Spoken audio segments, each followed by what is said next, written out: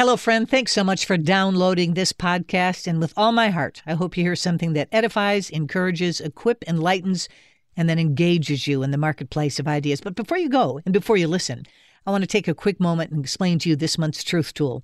The book is called I Believe, A Concise Guide to the Essentials of the Christian Faith. You know, it's paramount as followers of Christ that we not only know what we believe, but why we believe it. So questions like heaven and hell, angels, the Trinity, all of these are foundational issues for believing Christians.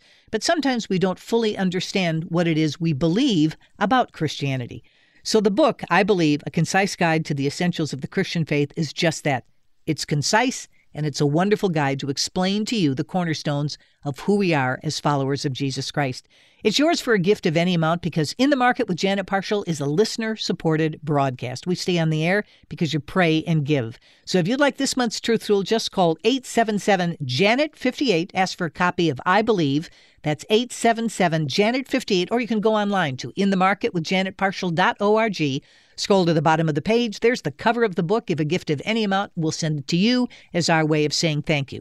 While you're on that website, you might want to take a moment, scroll down just a little bit farther, and there's a description of what it means to be a partial partner. These are people who give at a level of their own choosing, and they give every month. They get the Truth Tool if they ask for it every single month, and they'll also get a newsletter. Only people that do. That includes an audio portion that only goes to my partial partners. So if you want to be a partial partner or you're just interested in giving one time to get a copy of I Believe, 877-JANET-58 is the route to go, 877-JANET-58, or online at inthemarketwithjanetparshall.org. I Believe, a great book for you to put in your backpack as you continue your pilgrim's progress. Now, please enjoy the podcast.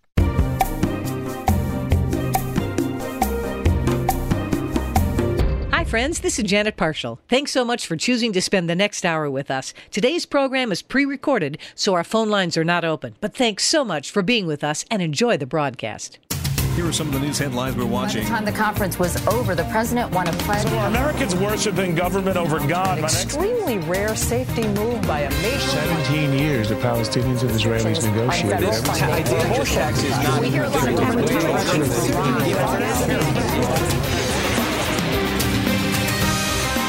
Hello, friends. Welcome to In the Market. I'm your host, Janet Parshall. We welcome you as we walk around the marketplace of ideas and take a closer look at some of the things that are being bought and sold out there. Okay, show of hands all across the country. How many of you have been hearing some rather robust conversations about the American economy of late? And keep your hands up. Now, put your hand down if you haven't heard people say, well, we almost feel like there's been a paradigm shift here and we're moving to socialism. Okay, a lot of hands. And then some people have said, well, the answer is not capitalism. That's what got us into trouble in the first place. You heard all of that? Okay, your arm's getting tired. I know. You could put it down now. Well, we're going to talk about that subject of capitalism. And we're going to talk with a man who says, wait a minute, the concepts of capitalism are very much in alignment with the teachings of Jesus and the Christian tradition. And so Dr. Jay Richards put it all together in a book that I have in front of me. I remember talking to Jay when it was in hardback. Now it's out in paperback. And you should see my copy. It's an embarrassment. It is dog-eared. It is underlined with magic marker. I have enjoyed it both times I've read it, and I learned new things upon each reading. So I strongly want to recommend it to you. You can learn more about it by going to In the Market with janetparshall.org. You'll see Jay's picture there. And a copy of Money, Greed, and God, Why Capitalism is the Solution and Not the Problem. Jay, and I need to call him out of all due respect, Dr. Richards is a senior fellow at the Discovery Institute, fabulous organization, and a contributing editor at the American Magazine and the and the Enterprise blog at the American Enterprise Institute, or as we say in DC, AEI. He has been featured in major publications across the country and major media, by the way, and he's also lectured the folks up on Capitol Hill about some of the economic myths that are out there. And he sure does the exact same thing inside this book. In fact, what he does is he takes a look at some key myths, 8 of them to be exact, dealing with the subject of capitalism. And I think you're going to be surprised. But I also want to welcome you all into the discussion at 1-877-548-3675, or send us your email on the subject of capitalism or free market or free enterprise. We'll talk about those words, probably juxtaposition them now and again. You can send us your email at janetparshall@moody.edu. janetparshall@moody.edu. You know, Jay, because this came out in paperback, some of the stats go back to 2007. So I know you were sitting there at your word processor back in 2007. Did you have any idea how almost prophetic in some respects this would be? Because we've seen now it's the water cooler topic. It's over the back fence to the neighbor. It's in the carpool where people are talking about a paradigm shift from what we have historically practiced in this country when it comes to economics, which is much more free market-based, free enterprise, capitalistic approach, to this idea of socialism. So your book is even more relevant now in paperback than it was when it came out in hardback. Well, you know, it is, Jen. It's funny, of course, when I turned in the manuscript, the financial crisis had not quite happened yet. It was called The Christian Case for Capitalism, and then we had the financial crisis, and by the time it was about to come out in hardback, it was almost as if I had written it as a response to the daily news. But, of course, I'd finished the manuscript before any of these things happened. But, frankly, I had sensed that something like this was going to happen because I'd been speaking on Christian colleges for the last several years, and I realized, there are kids that are 18, 19, 20 years old that don't even remember the Cold War. They don't remember the Soviet Union, and they're voting, but they were born after the collapse of the Soviet Union. And a lot of the same, frankly, bad ideas that I picked up in a very liberal college when I was 18 years old, finally worked my way out of, the same bad ideas are resurfacing in the minds of the next generation. And so I knew that, these arguments have to be made over and over again, and they have to be made in new and compelling ways to every generation, because even though the arguments don't change, the laws of economics don't change, but the people that are considering them and voting for candidates and considering public policies, those people change, and we have to, in every generation, I think, understand these things anew. I couldn't agree more. One quick comment on the up-and-coming generation. This is from a mom's perspective, but I remember when a particular cartoon came out. It was called Captain Planet, and the bad guy was the capitalist. And I was thinking, oh my, what a wonderfully sad way, if I can couple those two words together, to indoctrinate children on the ills of capitalism by making it look like this was greed and gluttony and pollution all rolled into one concept. Yeah, I mean, I've tried this exercise with people, but try to think of a half a dozen movies in which a business person, a capitalist, as a capitalist, is portrayed as a hero in a movie. Now, you might get business people like, Batman, who ends up being a hero, but it's not for his work as an industrialist. It's because he happens to be a rich guy that, he plays hooky at night and saves people. But it's very hard to think of movies in which the business person, as the business person, is the good guy. I mean, 99 times out of 100, literature, media, movies, advertisements, they make the capitalist the bad guy. And yet, if you actually look at the data of history, it's been entrepreneurs in capitalist economies that have created more wealth for more people than anybody else in history. And yet they're almost always portrayed in a bad light. And Christians fall for the same stuff. Exactly. In fact, you make references all the way back when it comes to some of these myths to Dante's Inferno and one of the rings of hell. We'll talk about that. It was just to tweak your interest a little bit, friends. We're going to take a break, come right back. Our conversation is about this economic system known as capitalism and why Dr. Richards really and truly believes, look, it is in alignment with the teachings of Jesus and the Christian tradition. Jump in anytime with your questions at 1-877-LIVE-675, 1-877-548-3675, or send us your email at janetparshall@moody.edu.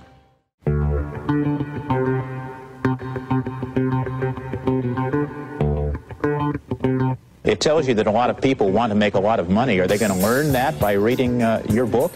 Well, they might learn that, and they also might learn that they shouldn't try making too much money, because I really have a theory that some people are not destined to make a lot of money, and that's fine, and they can be very happy. In fact, they can be much happier by not. Those people shouldn't be, because they'll ruin their lives. I mean, they'll go and they'll put up their house, and they'll mortgage their cars and everything else they own, and they'll go into business, and they shouldn't necessarily be in business. Not everybody is meant to be a business person.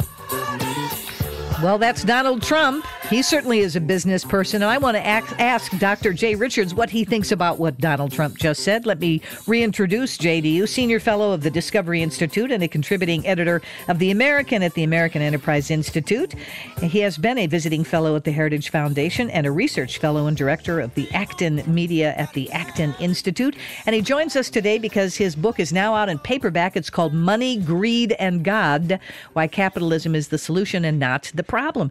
Now, Jay, some people might have gasped when they heard Donald Trump make that statement from years ago, by the way, and say, oh, what do you mean not everybody is cut out to be a businessman? You make that point, by the way, and you talk about, in fact, the parallel I was thinking when I heard Donald Trump was your conversation about coffee in the book and why not everybody's destined to be a coffee grower. So dive in, feet first. I want to hear what you have to say. Well, it is funny to hear Donald Trump say, well, not everybody can handle making a lot of money. I mean, the truth of the matter is people like to sort of try that for themselves, I suppose, rather than hearing it from Donald Trump.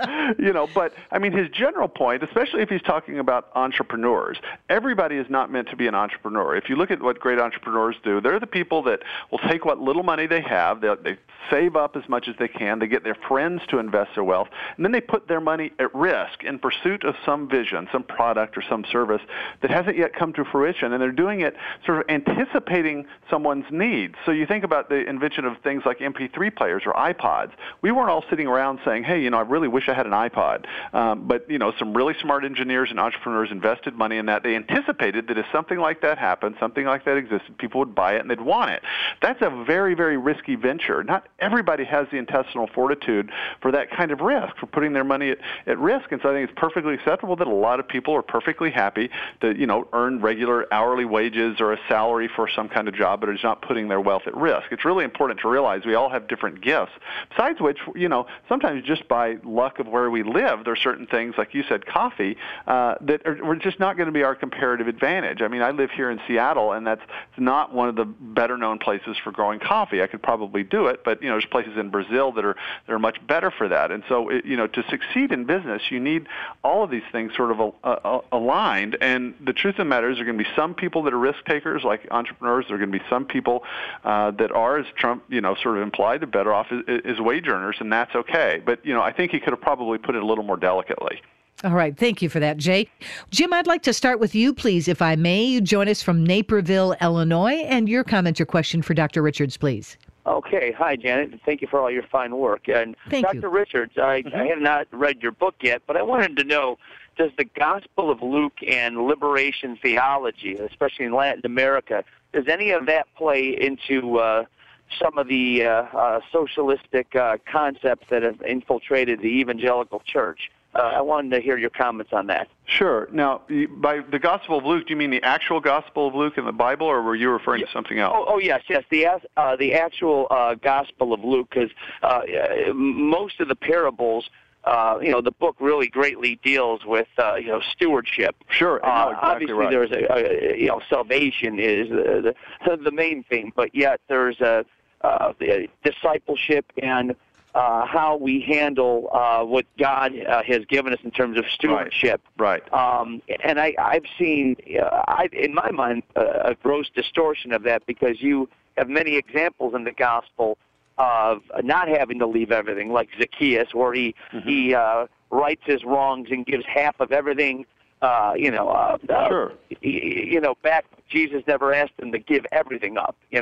Right. And another man, he leaves everything. That's right. Anyway, I wanted to hear your comments on that. Yeah, I mean, there's certainly the Gospel of Luke and Luke Acts, which is traditionally thought that Luke wrote both Luke and the book of Acts. There's a lot of themes about our concern for the poor. Blessed are the poor is the way Jesus' Sermon on the Mount is in the Gospel of Luke. But it's really important to distinguish between God's concern for the poor, our obligation to be concerned for the poor, especially those poor around us that we can do something about, and these economic theories like socialism. I mean, you referred to liberation theology. Liberation theology was a movement that really got started in about the 1960s in Latin America, and it was a group of theologians who quite explicitly took, at the time, sort of a version of Catholic theology and Marxist social analysis, and wed them together. So probably the most famous book in liberation theology is a book called Theology of Liberation by Gustavo Gutierrez. But it is quite explicitly a use of Marxism in Christian theology that ceases to be Christian theology,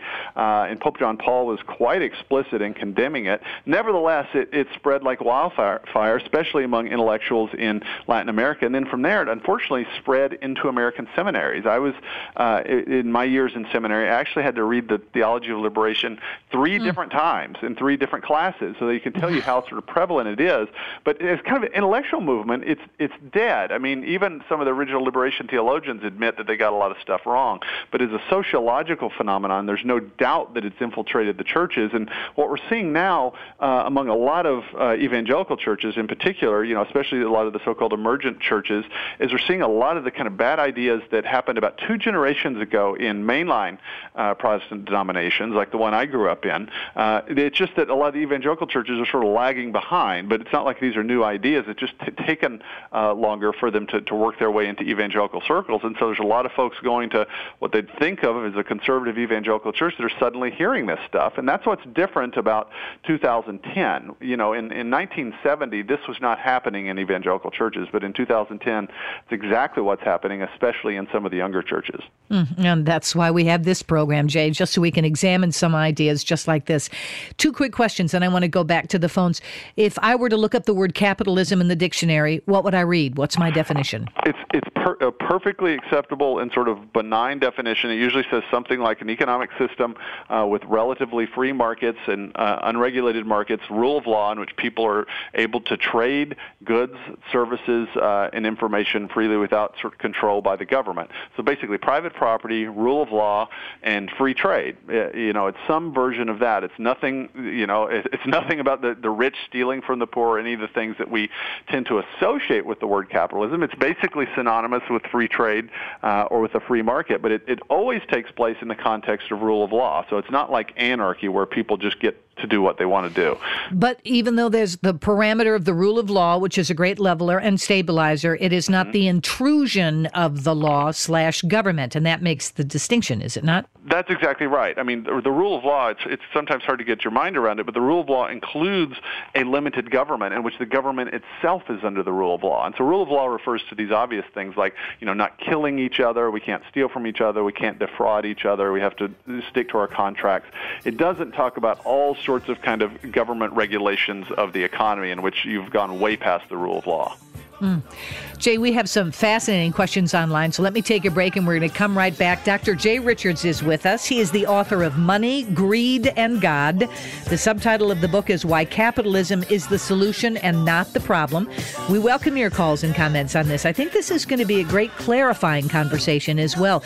Jay believes that the ideas in capitalism very much are in alignment with the teachings of Jesus and the Christian tradition. Do you agree or disagree? Listen to some more.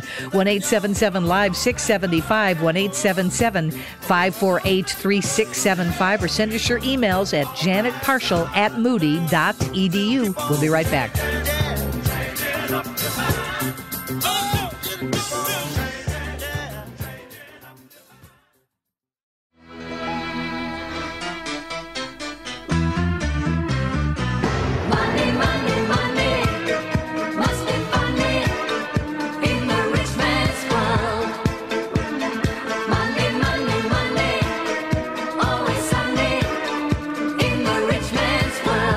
Ever stop to notice how many songs there are about money out there? There certainly are, and I wonder why. Well, the love of money, the scripture says, is the root of all evil. It doesn't make money bad.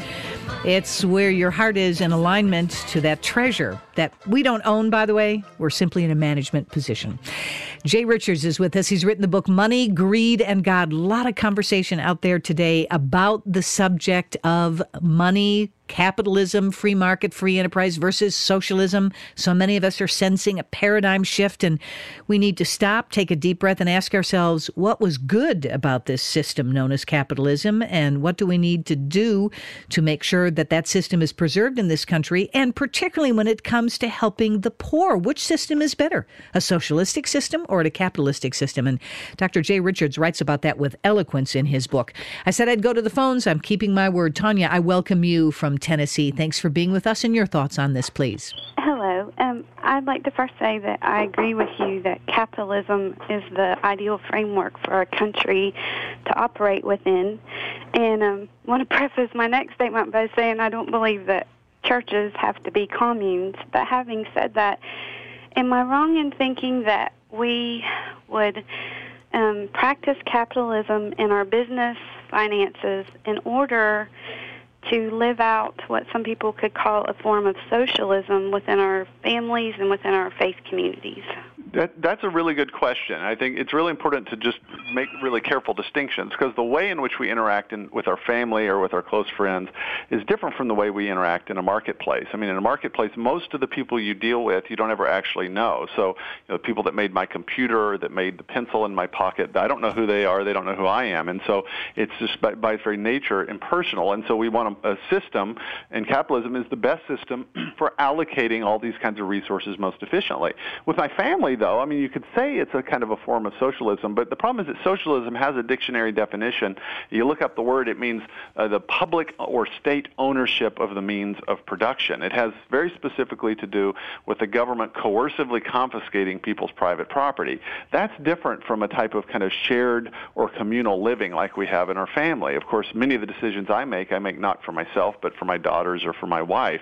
And so that type of relationship is appropriate to a family. There's another type of kind of sharing relationship, especially in the local church, which is actually what we see in the book of Acts, when the early church, just in Jerusalem, by the way, in that one time and place, decided to sell their private goods and hold everything in common. That was never held up as the ideal for everyone. They chose to do that because there are all these new Christians that had come from all around the known world that suddenly became Christians and were away from home.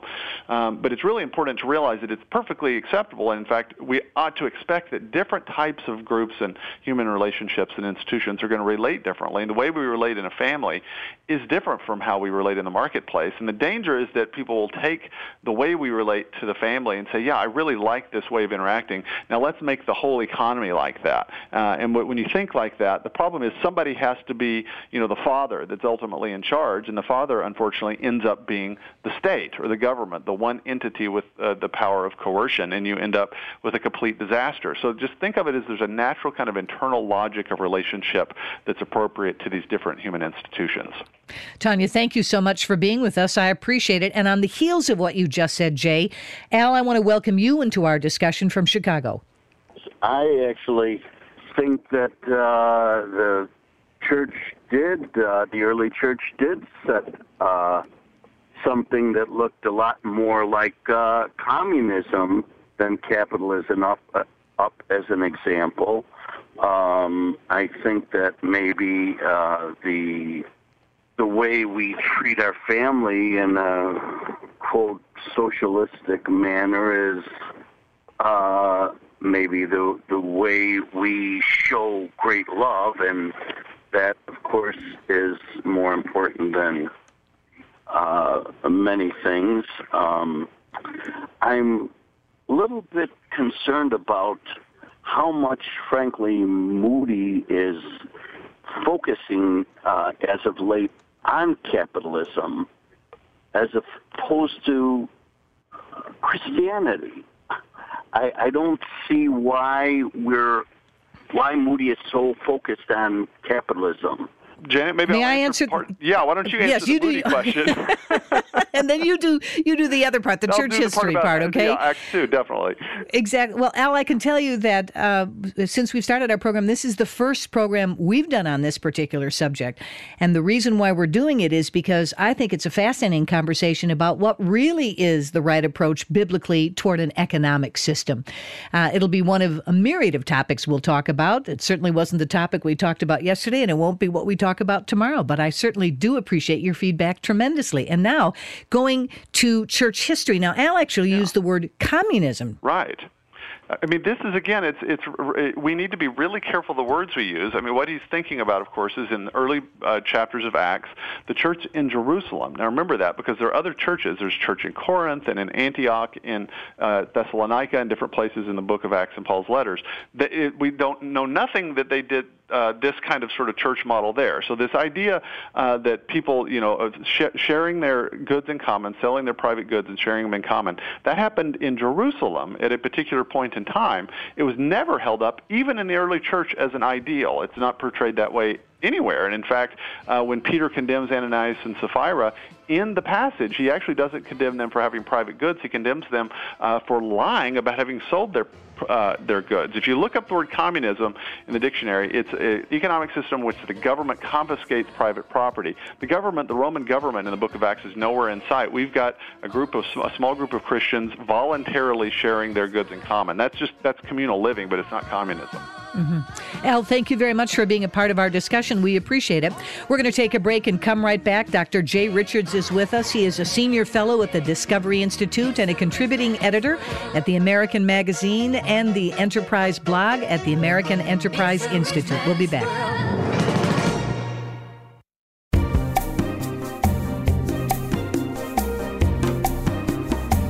Friends, this is Janet Parshall, and I want to take a moment to remind you that today's program is pre-recorded, so our phone lines aren't open. But I sure do appreciate your spending the hour with us. And thanks so much, and enjoy the rest of the program.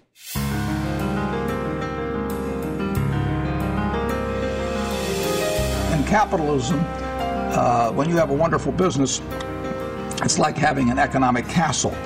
And the nature of capitalism is that people want to come in and take your castle. It's perfectly understandable. I mean, if I'm selling television sets or something, there's going to be 10 other people that are going to try and sell a better television set. If I have a restaurant here in Omaha, people are going to try and copy my menu and get more parking and take my chef and so on. So capitalism's all about somebody coming and trying to take the castle. Now, what you need is a castle that has some durable competitive advantage, some castle that has a moat around it. And that moat, one of the best moats in many respects, is to be a low-cost producer. But sometimes the moat is just having more talent. I mean, if you're the heavyweight champion of the world and you keep knocking out people, you've got a competitive advantage as long as you can keep doing it. Warren Buffett talking about capitalism. Dr. Jay Richards is with us. He is the author of Money, Greed, and God. And I'm going to play the antagonist here, Jay. Sure. Somebody could hear Warren Buffett saying, well, see, that's why I don't like capitalism. I mean, the man has, a gazillion dollars, and he's talking about a castle and a moat. And where's the Christ-like perspective in the midst of all of that? Yeah, well, that's a legitimate question, actually, because, of course, the reality is that competition is a part of capitalism. And that's not the only story. People think it's, sometimes say that capitalism is like social Darwinism, where the weak are destroyed and the strong survive. But notice what Buffett's saying very carefully when he's talking about competing and somebody wanting in on your castle. He's actually describing this process in which different firms compete among each other for somebody else's business. So let's say you've got two butchers, in your neighborhood. They compete, but in a capitalist system, they can't compete by blowing each other's stores up, right, or stealing the meat from the other butcher. They compete by trying to outperform the other and provide some service for people better than the other one. Well, that's the kind of competition you want. People are actually competing to serve their fellow human beings better than the other people. So what that means is that even if people are sometimes greedy, and in a fallen world, you're going to always have greedy people, in a capitalist system, to get ahead, people still have to figure out ways to serve their fellow human beings. That's why Adam Smith said it's a genius of the system. It's not that it's based on greed. It's that it channels greed into socially beneficial outcomes, and that's what Buffett was talking about. Okay, and now let me flip this around and go from the producer to the consumer. That's you and me. So when you have competition, it seems to me that two things become very self-evident rather quickly. Number one, competition is going to create a better product. I think Henry Ford could be an example of that. And number two, it drives the price down. When there is no competition, somebody can raise the price as high as they want to. How does that help the people who are struggling the most among us? It doesn't. In fact, it's an onerous burden for them. That's exactly right. And so when people hear competition, you got to see it in the context of the whole. So, even somebody, if I'm a car salesman and, I'm going to be upset if I lose out on a sale to someone else, nevertheless, society as a whole is better off if people are working to sell their things so that the product is better and it's more inexpensive. Even the guy at the other car dealership himself has to buy cars, and he himself is going to benefit from lower prices on cars. And so it's always important to realize that when you don't have a competitor, if you live in a small town and there's only sort of one general store, you know exactly what we're talking about, because they have no incentive to keep their prices low because there's nobody competing with them. The second a store opens up across the street, suddenly that competition kicks in, and everybody in the long run ends up better off as a result of that constrained competition. It's competition within the rule of law, not competition like you'd get in a state of nature. Exactly right. Excellent point. All right.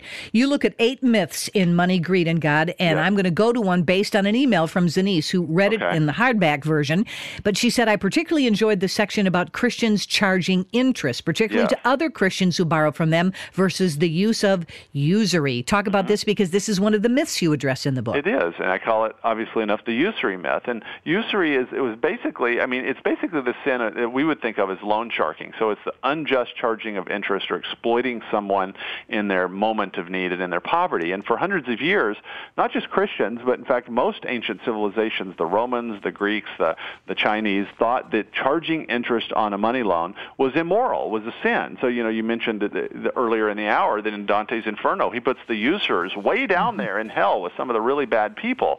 But you got to realize what exactly was going on. In earlier economies, like if you think the ancient Hebrew economy, for instance, in which you read some passages in the Old Testament, and Jews are commanded not to charge their neighbors interest in lending money. But you got to remember the society at the time. You basically had an agrarian economy in which you have tribes that are more or less cousins. All they've got is the money that they get off the wealth that they get from the land that they grow produce on. Some people might have a little extra money, but it's not being invested in anything. It would just be the form of coins or something under the bed. So you've got your cousin, and he has not made enough in the last season to keep from starving to death. It's uncharitable to exploit him by lending him some money that's not doing anything anyway so that he can survive, and then sort of making him fork over exorbitant amounts of interest. That's usury. The problem is what happened in medieval Europe is that people started having a kind of excess of money, and when people have an excess of money as wealth started to being created, they created banks. They put money in banks, and the banks could take that money, and rather than just sitting on it, they could lend it out to other people, and that money could then be used to create wealth.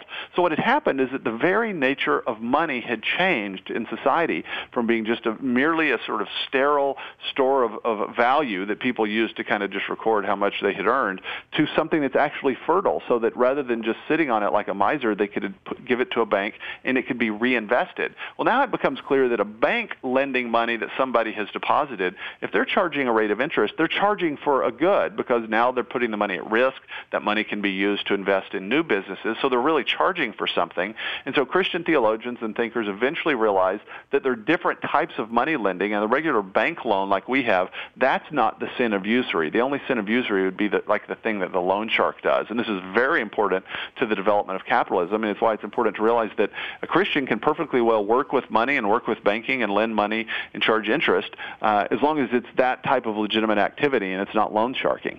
All right, then 2 parallel questions that go to what you just said. Number one, this is where I think the rule of law comes in, because we don't want government intrusion, but to make sure that usury doesn't happen, that a bank doesn't say, well, we're going to charge you 85% on the money that we just lent you.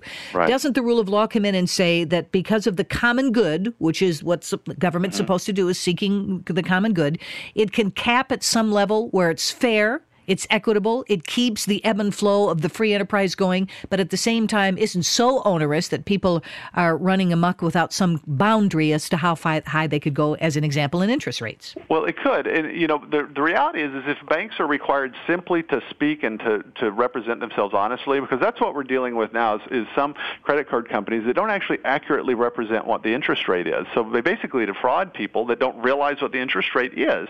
On the other hand, if banks are being open and honest, then I honestly think the market itself keeps the interest rate down, because you've got competition, so that different banks that charge too high of an interest rate aren't going to get any customers. What we've unfortunately gotten ourselves into is that a lot of banks and credit card companies basically deceive the consumer. But as long as you've got open competition, the open competition itself keeps the rate of interest down, just like it does ideally, at least with mortgage loans. And so I think even without a government regulation of interest rates, if you've got real competition where banks are having to be honest, then that by itself is going to keep the loan down. And it's really just these loan sharks that are acting outside the law that are able to charge exorbitant interest rates. Exactly. And without going down the rabbit trail of talking about credit cards, I think most people listening would say there's where you see how competition can be beneficial. All you have to do is say to a credit card company, I think I'm going to move my balance, and watch what happens to your interest rate, right? That's right. You just got to pay attention so you know what they're charging you. That's exactly right. Susan, you're in Indianapolis, Indiana. Thank you for calling us. We'd like your question now, please. I'm going to move my balance and watch what happens. You know what, Susan? You're going to have to turn your radio down, because it'll talk at a different pace than I do. There you go, Susan. Welcome. It's good to have you with us. Yes, Susan, go ahead. I'm so sorry. I was wondering, with the concept of Christianity and capitalism, and I'm certainly a capitalist.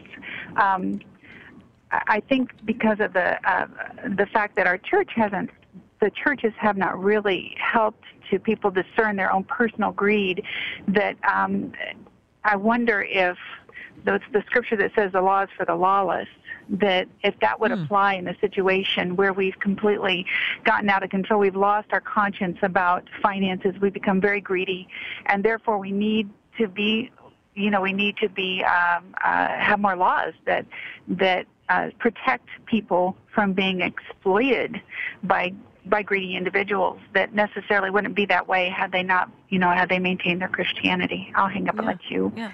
Thank you, Susan. That's a great question. Jay, what do you say? Yeah, I'm not sure. I'm quite sure what she's after, but I think I did hear her say that we need more laws to protect people from greediness. And the problem is you can't have laws against things that are in people's hearts. You can have laws against actions. And so if someone steals from someone, I can have a law against that. I can't have a law against the fact that somebody is envious of something else, because that's a state of the heart. And God's concerned about that, but you can't have a law against it. So this is why we have laws for things like theft and fraud. But the problem with having a law against greed is, one, you can't directly identify it, but two, depending on the laws and the incentives, greed leads to different ends. See, that's the genius of capitalism, is that it's fit for a world that's fallen. It's fit for the reality that human beings are fallen, so we often have mixed motives. But in a capitalist system, even if somebody's greedy, if you've got the laws set up right, as we said in the example of the butcher, even the greedy butcher, in order to succeed, he can't steal or defraud from someone without breaking the law. If he's going to act lawfully, he has to provide something that someone will freely buy. I'm not going to buy his meat unless I think I'm better off as a result of having bought his product. And so I think it's really important as Christians that we make those distinctions. Greed is a sin. There's no doubt about that. But we can't eradicate greed from the human heart any more than we can by ourselves eradicate death or disease. What we want is a set of laws that will channel even greedy motivations insofar as possible into socially beneficial outcomes, and that's what the rule of law is for. Dr. Jay Richards is with us. He is the author of Money, Greed, and God, Why Capitalism is the Solution and Not the Problem. And if you go to In the Market with janetparshall.org, In the Market with janetparshall.org, you will see Jay's picture there, and you'll see a copy of the book, and you can click on through to learn how you can get a copy as well. Our number is 1-877-LIVE 675, 1-877-548-3675. You can send us an email too at janetparshall@moody.edu. Janet Parshall at moody.edu. And by the way, when you get to the website, you can sign up to follow us on Twitter and Facebook as well. So again, that website, In the Market with janetparshall.org. We'll be right back with more of your calls and comments from Dr. Jay Richards right after this.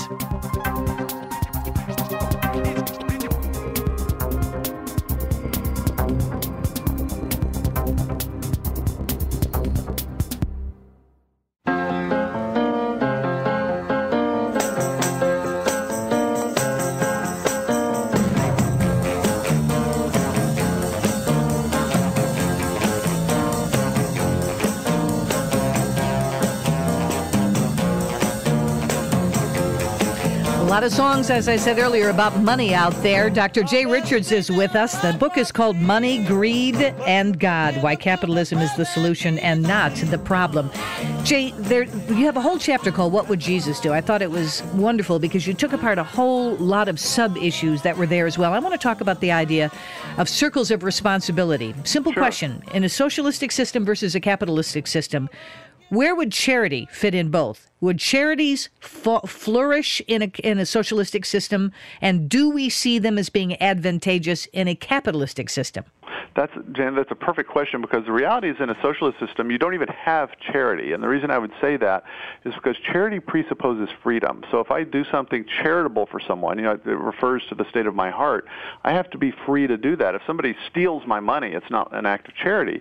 Now, what do you have where the government takes all of our property and then redistributes it at will from the end of government? Well, now what the government's done is actually stolen my very capacity to act charitably, because they've removed that capacity from me. In a market economy or a capitalist economy, its virtue is that it recognizes these different sort of circles of responsibility. As Christians, we know we're responsible for our fellow human beings. So it's not like we have there's a question whether we should be concerned about the poor or our community or something like that. The only question is, how best do we deal with poverty? Now, for culture-wide poverty, we know there's only one solution we've ever discovered for bringing entire cultures out of abject poverty, and that's capitalism. Capitalism gives rise to wealth creation and wealth-creating institutions that bring everybody up out of at least absolute poverty. Now, that people are at all sorts of different places. Everybody isn't equally well off, but even the poor in advanced capitalist countries are better off than the rich in developing countries. So that tells us something. But you're going to always have the poor with you, as Jesus told us. So then the question is, what do you do then